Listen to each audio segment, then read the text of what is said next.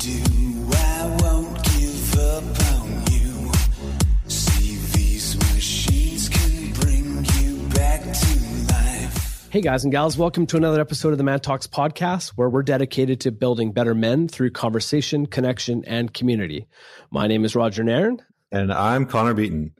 This podcast brings together the best thought leaders, teachers, and extraordinary individuals to teach and mentor you on how to be a top performer in life, love, and business.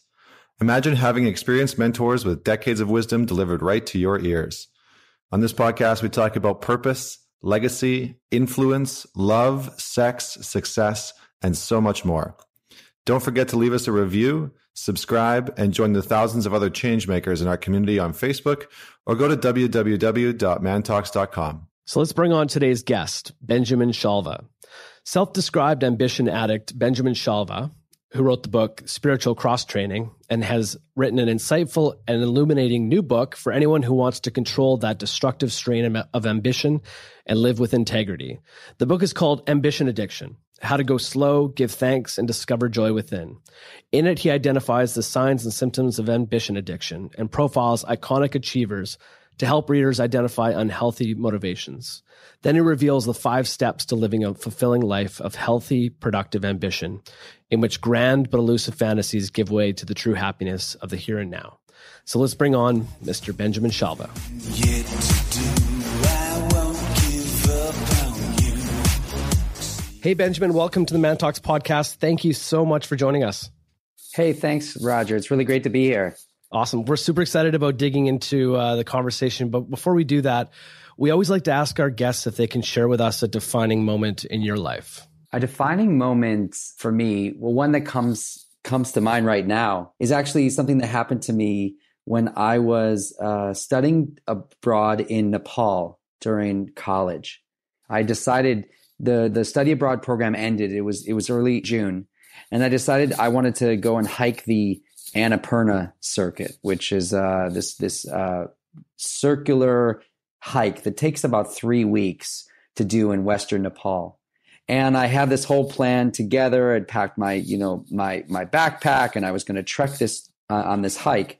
And when I arrived at the at the bus station in Western Nepal to get to the beginning of the hike, and there was a bit of a bus ride to get to the beginning of the hike, they told me that the buses were on strike, which would happen. Bus drivers were on strike, which would happen all the time in Nepal. So I decided, you know what? I've got this plan. I'm going to do it. So I decided, instead of waiting until the bus drivers got off strike, I was just going to walk the 10 miles that it was going to take to get to the starting point of the hike. And this was my first day of hiking, and I hadn't hiked with this huge pack. And I ended up finishing those 10 miles with huge blisters on the bottoms of my feet, so bad that I ended up in this little guest house for 2 or 3 days, not able to put any weight on my feet. So despondent and upset about my plan hadn't gone the way I wanted it to. I was stuck in this guest house, and I wasn't going to be able to do the hike, and I was freaking out. And then all of a sudden, this voice in my head said, you know what, Ben? You don't have to stick with this plan. You don't have to do the hike. You don't even have to do the hike in the timing you've set out to do the hike. Just relax. And I remember all of a sudden this pressure completely eased off, and I was suddenly just a guy chilling out in a guest house in Western Nepal, which was not a bad thing to be doing, and letting my blisters heal. And I grabbed a good book, and I drank some chai tea, and I just relaxed. And within a couple of days, I was actually back on my feet, and I ended up doing the hike. But it always left me with this feeling of I've got these plans in my head all the time, constantly pushing forward. And this story reminds me all the time that actually plans in our head are just that. And it's okay to relax, to let go, and to sometimes to just give ourselves a break so that we can find our new direction. I love that. It's such a great story, especially considering the topic that we're going to talk about today. And because you had these ambitions to finish this hike, and something came up, and you had to you had to chill out. And I can just imagine that in your head, you felt almost guilty originally for having to, sit back and enjoy yourself. But the reality was that that's what your body needed at the time. And that's what you needed to do. So you've written this incredible book called Ambition Addiction, How to Go Slow, Give Thanks, and Discover Joy Within. What a great topic, especially in this day and age, and especially with men. What is it about ambition that we're so addicted about right now? Right. Well, I want to clarify from the outset that ambition itself is actually, at least it can be, a really positive thing in our lives. I mean, ambition is what gets us up in the morning, encourages us to grow, to become better individuals, husbands, fathers, professionals, whatever it is that we're doing. Ambition is what's going to drive us to actually improve and to improve the world around us. So it's a great force for good. And I encourage us to cultivate healthy ambition. But, I think that ambition does have an addictive quality to it that some of us are really susceptible to. And I think that a lot of us actually turn to ambition in order to avoid some of the demons in our life, some of the fears that haunt us. And because of that, ambition can become something that moves from being this motivator for our own growth and our ability to help others. It can move to suddenly this crutch that we lean upon and we grasp onto, and something that ends up really becoming a destructive force in our life. Yeah, I mean, ambition for me for a long time has been something that has really fueled my life. And I'm curious because you have such a diverse background, writer, rabbi, yoga instructor, meditation teacher, spiritual guide. I'm curious as to what your childhood must have been like that, has kind of shaped some of this. Do you think that our past circumstances play into our level of ambition? Is it something that we sort of cultivate along the way? What are some of the factors that play into that? Because I'm sure that for our listeners out there, they're wondering okay, there's certain areas of my life that I definitely want to be a little bit more ambitious, whether it's my fitness or my relationship or finances. And is it something that I can cultivate, or is it, based on past circumstances? Right. Well, I definitely think past circumstances have a lot to do with it. I don't know if there's one formula. In other words, if you have a narcissistic parent, or you were raised in a high pressure household, or any of these factors, those don't necessarily mean that you will become an ambition addict yourself. But I have to say, in my own life, first of all, I do consider myself an ambition addict in recovery. And I think that started at a very young age. I saw that, one way to gain others' appreciation, both my parents and also peers, was to achieve. And I was, kind of a chubby kid, socially awkward, but I did well in school and happened to be also pretty strong in theater and music. And so I realized, okay, you know what? If I want other people to like me or even to love me, I need to achieve in those areas. And so I started pouring a lot of energy and a lot of time and into my schoolwork, into theater and music. And I think, again, it comes from this initial feeling of, wow, if I don't do that, I'll be this chubby, unlikable, outcast, misfit who's always getting in trouble, who's always disappointing his parents. And I don't want to be that anymore. So I think I was pushing off against the past for sure. It's really interesting. You put it in the context of needing to please others. And obviously we're very social, we are social animals, but I would have thought that ambition is a very internal thing. It's like your own internal drive that you need to beat yourself. What are some other examples of signs that ambition is perhaps, becoming a problem in your life? Yeah, well, it's a great point you're making, that there's both internal and external signs. So I think that, and we can look for both. So a huge internal sign that ambition is becoming addictive is when we harbor a grandiose, larger than life Hollywood ending that we've decided we are going to shoot for no matter what. I call that actually our any day now. And I think a lot of us have these any day nows in our head, these fantasies. For me, it would be, I have the fantasy of being a world-renowned, critically acclaimed, best-selling author, right? So I have this fantasy in my head, and that's fine to have to have goals, even far-reaching goals. But when we have this goal and we start to focus solely on it as our as our salvation, I think that's when it can become really dangerous. And then on the external side, so we have this internal drive for this grandiose Hollywood ending that we imagine for ourselves. And then on the external side, a number of signs to look for is, first of all, a manic pace. If one finds themselves always on the move, always going faster and faster, looking at the present moment always as prelude and wanting to get to the next thing, no matter what, that can be a sign that ambition is sort of driving us beyond healthy limits, healthy boundaries. Another sign, actually, of ambition addiction is starting to have its hold on us is when we find ourselves actually really intense, severe, and sometimes even depressed. One of the things that happens with ambition addiction is that we start going on a kind of dopamine roller coaster. Now, we've got this neurotransmitter in our brains called dopamine.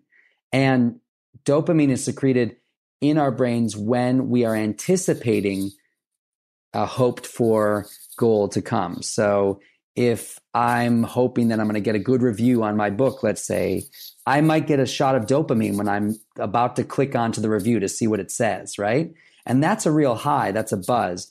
But at the same time, what ends up happening is if we don't get exactly what we want, and we all know, those of us who are ambitious, that we don't always get what we want, right? Then we end up really plummeting. The dopamine level declines. We feel a real low, a real kind of malaise or depression can set in. And because of that, actually, a lot of ambition addicts are pretty miserable.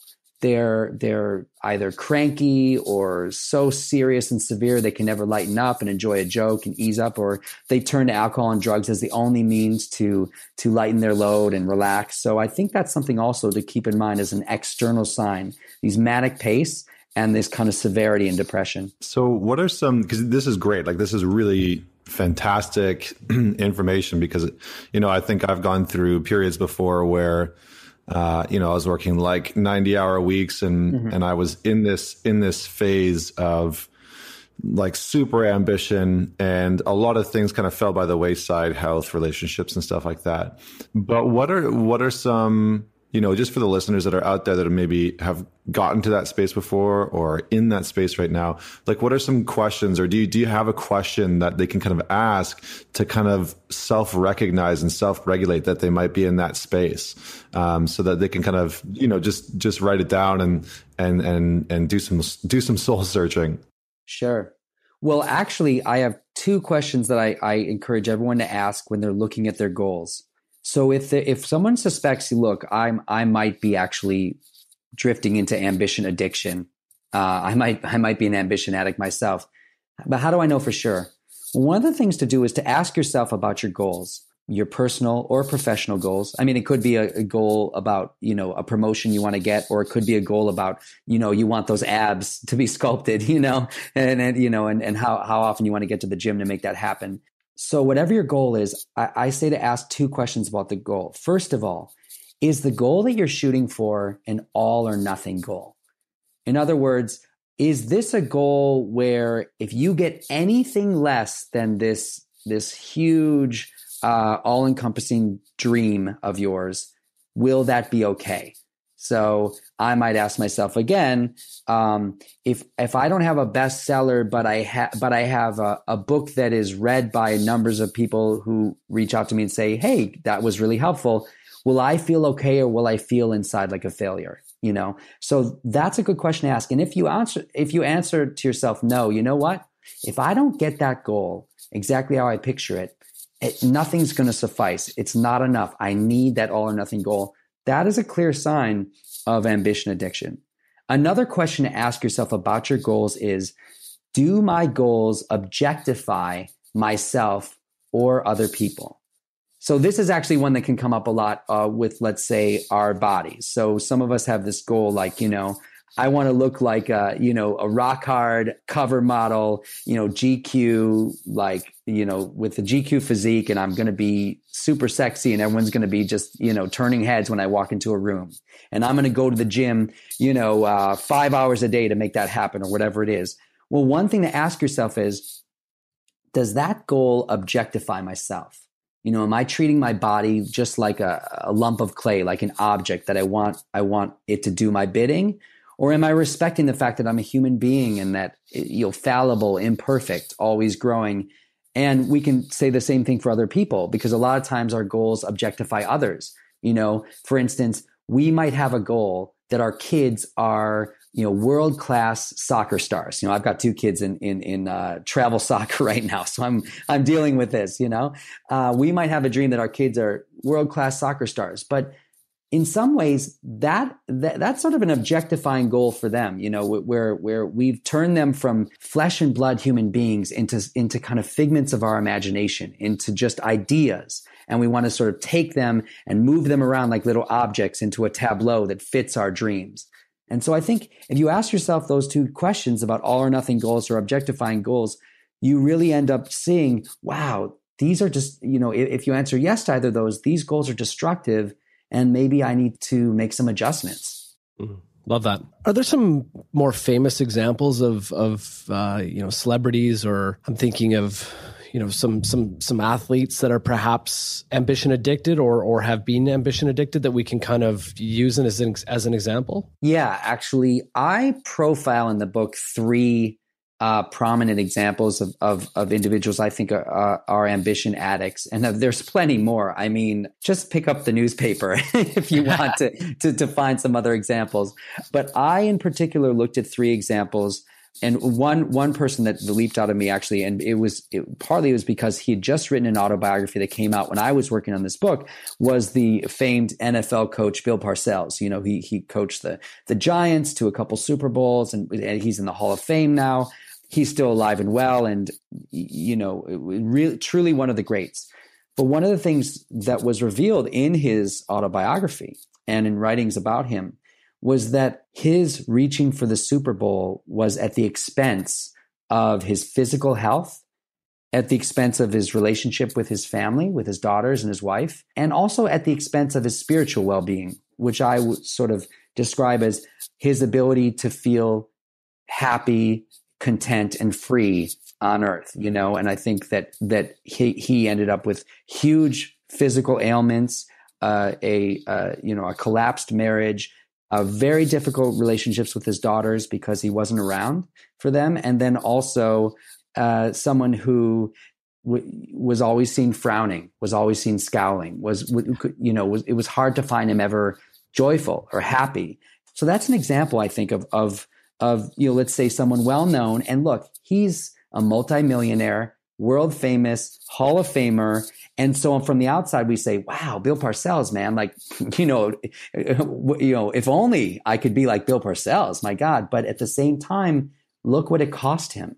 And I think that's something we need to factor into our equations when we're thinking, is it worth it to shoot for that dream, that all or nothing dream, that Super Bowl, whatever it is for us? I can't help but think of Tiger Woods. Yeah. Somebody who I looked up to as my hero growing up, not too much of an age difference, but essentially doing all the amazing things that I always wanted to do. And he looked as if he was going to be the greatest, and arguably he was the greatest, but it was all to the detriment of everyone around him, his family, his parents, his kids. I mean, he totally just threw it away because he thought he was the greatest, and he thought that he was, unstoppable. That's right. And, one of the things that our culture does to all of our detriment is that, our culture idolizes these great heroes in whatever field they're in, athletics, or it could be in academics, or it could be in the arts, or whatever it is. We idolize them, and often we really sort of look at the look at the, the trail of destruction that some of them leave in their wake. And we say, oh, isn't that unfortunate? But, let's say in Steve Jobs' case, but he gave us the iPhone, so it was worth it. You know what I mean? So even though he didn't acknowledge his daughter and, accused the mother of his child, his then, recent ex-girlfriend, Chrisanne Brennan, of having, multiple affairs and denied paternity and didn't pay child support, even though he was a millionaire. Even so, he gave us the iPhone. He gave us these innovations. So we're gonna put him up on our posters as our hero. Or a certain unnamed someone gave us 8 years of entertainment on The Apprentice. Right. Yes, exactly. I wasn't going to go there, but I certainly think that this book is coming out at a very interesting time. Oh, totally. In terms of watching ambition addicts, walk the earth before us and seeing the destruction that can cause. Now, I think that what I try to stress in the book and what I really think is important is I'm not talking about these famous individuals in order to put them down or to say, look at those, those awful folks that, have made such bad choices in their life. Let's not be like them. What I'm saying is actually, I have so much in common with Steve Jobs, with Bill Parcells, with even, some of these politicians that are, creating such a mess. I might be involved in a different field. I might have different opinions and a different personality, but at the same time, I have those dreams too, dreams of glory and greatness. And at times in my own life, I've been willing to sacrifice physical health, intimate relationships, and spiritual well-being in order to get those dreams. So I'm saying that those individuals, the Bill Parcells, Tiger Woods of the world, a lot of us, we're in the same boat with them. And that's really why I think we need to look at their example and say, okay, yeah, the money and the fame sounds good, but is it worth it? Is it worth it in Bill Parcells' case to skip all 3 of your daughter's college graduations, or in Martha Stewart's case, another one I profile, was it worth it to get an insider tip to save less than 1% of her net worth? Why do we need to make those choices? Can't we still grow and have ambition without being so destructive? Wonderful. So that's some really great insight. And I love the mainstream personable examples, because sometimes we can see in other people the things which we can't see in ourselves. Right. So it's always good to sometimes look outside of ourselves. But in the book, you talk about a few things, in terms of like the road to recovery. And I was wondering if you could maybe unpack, some of the steps to living a fulfilling life of, healthy and productive ambition. Because I think that's a place where, I'm sure that all of our listeners ultimately want to get to is, how do I have healthy, productive ambition day in, day out? And, that's going to create longevity in my performance, no matter what area of my life I'm working on. So, can you unpack some of those 5 steps for us to slow down, enjoy, give thanks? Absolutely. So the 5-step road to recovery that I created is really based on what I've seen work in my own life. And the 5 steps are: go slow, enjoy, give thanks, donate time, and dream anew. So to just unpack them a little bit, the first step is actually in some ways the hardest one of all, which is go slow. Because like I said, ambition addiction makes us want to get through this waiting room of a present moment so that we can hit that future and that dream and that any day now to come. So the first thing we need to do as ambition addicts is actually slow down. And in the book, I detail actually a number of mindfulness exercises that, I have a lot of background in meditation and mindfulness and teach that now. I detail a number of mindfulness exercises that help us to slow down, to actually just downshift enough so that the present moment can come into focus. And then the next step, which comes right after that, is actually enjoy, which means to start to rewire our brain so that we're not just on a dopamine cycle of highs and lows, but that we're actually feeding our brain and our bodies enjoyment from the present moment. So one of the things I suggest, for instance, is to just, if you're finding yourself in these doldrums, of dopamine withdrawal, and you're just bummed because you didn't get what you hoped for, you didn't get that promotion, or your kids aren't doing what you want them to do, or whatever it is, one of the things you can do is actually take a break, drive over to Ben & Jerry's and get some ice cream. Or 31 flavors, whatever. Ben & Jerry's didn't sponsor this, but you get the idea. Now, the ambitious person would try to eat all 31 flavors. That's right, exactly. So, just have a little bit, and, take it easy, but have a taste, have some ice cream. And what that does is amazing, and or go out and shoot hoops, or take a stroll in the park if that's your thing. Whatever it is that will bring you a little bit of ephemeral enjoyment in the present moment. Because what that does is it actually rewires our brains. It gets different neurons firing. It gets different neurotransmitters to flood through our system, and it actually trains our brain that we can find pleasure in the present, not just in the hoped for future. So after you've done that, you've gone slow, you find some enjoyment. The next step, actually, which I find to be very powerful, is to give thanks, is to create some sort of gratitude practice. And in the book, I give a step-by-step instructions on how would you do this. And I'm really gear it towards the fact that not everyone is religious, not everyone is, has a tradition of, let's say, giving thanks, but that this can be something we can all do in a very personal, authentic way. And I sort of walk people through how to do it. And then the next step after that is to donate time, to start taking more of our time for other people. And now this was actually really transformative for me, because I was actually writing this book, Ambition Addiction, under a kind of ambitious deadline. And my publisher said they needed it at a certain time. And so I was pretty stressed, actually, ironically, as I was writing it. And so I would have times when, like, my daughter would, walk, I'd wake up early to get some writing in before the kids would get up. And my daughter sometimes wakes up early. She's kind of a light sleeper.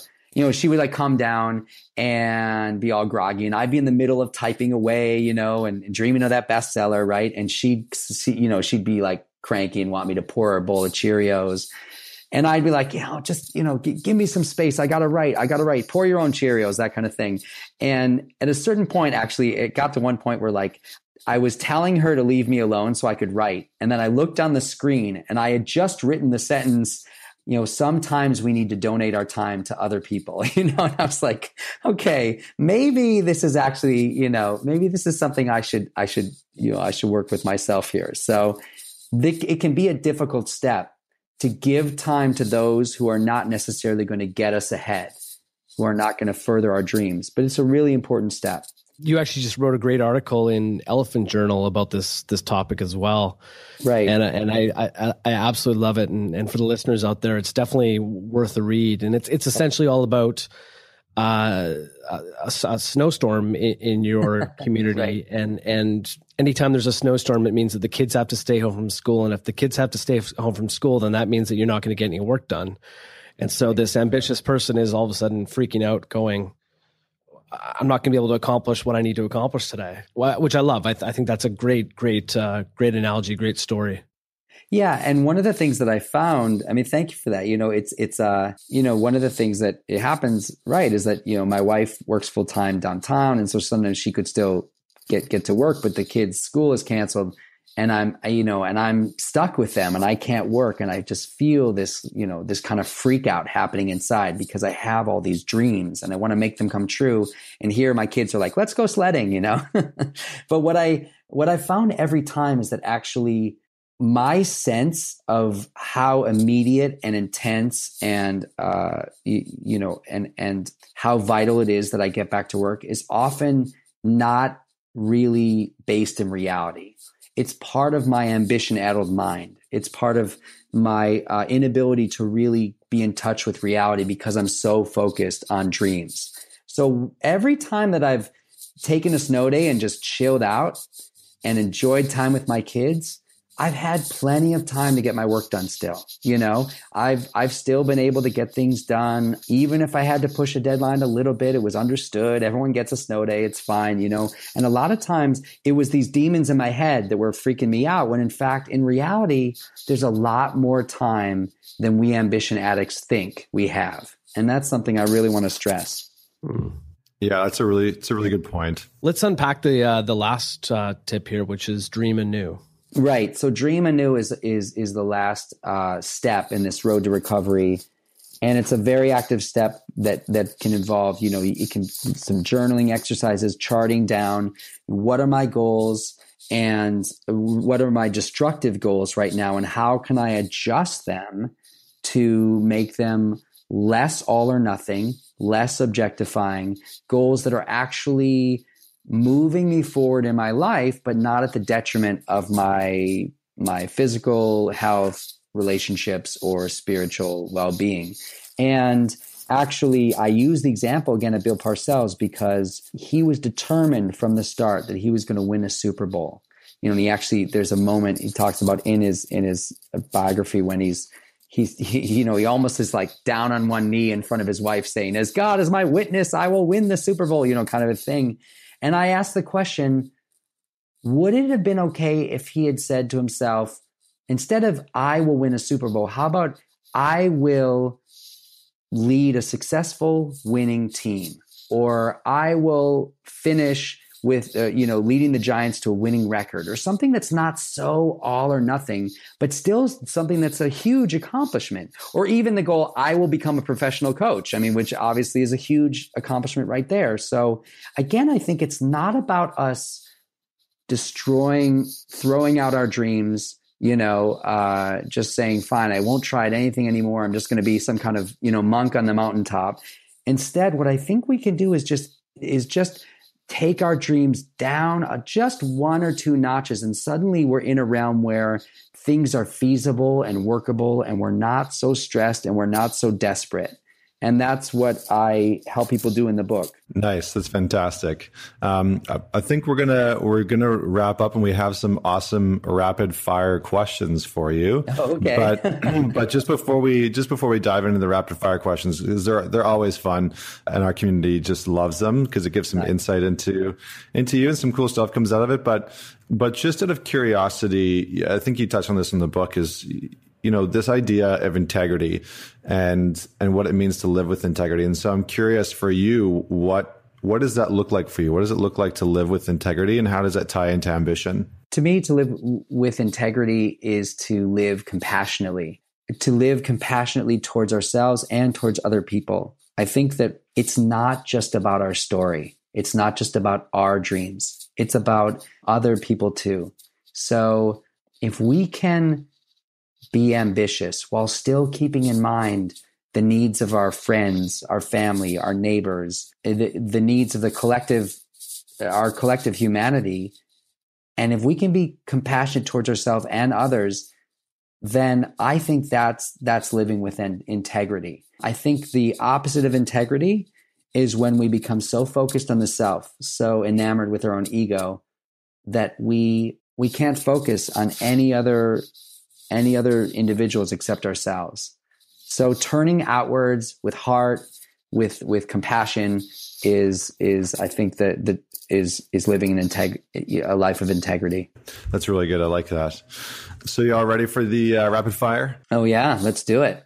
All right. Okay, here we go. So what is your favorite part about being a man? My favorite part about being a man is the intense energy I feel. Mm-hmm. Love it. What is your biggest challenge about being a man? The biggest challenge about being a man is that I'm always thinking about sex. And that's just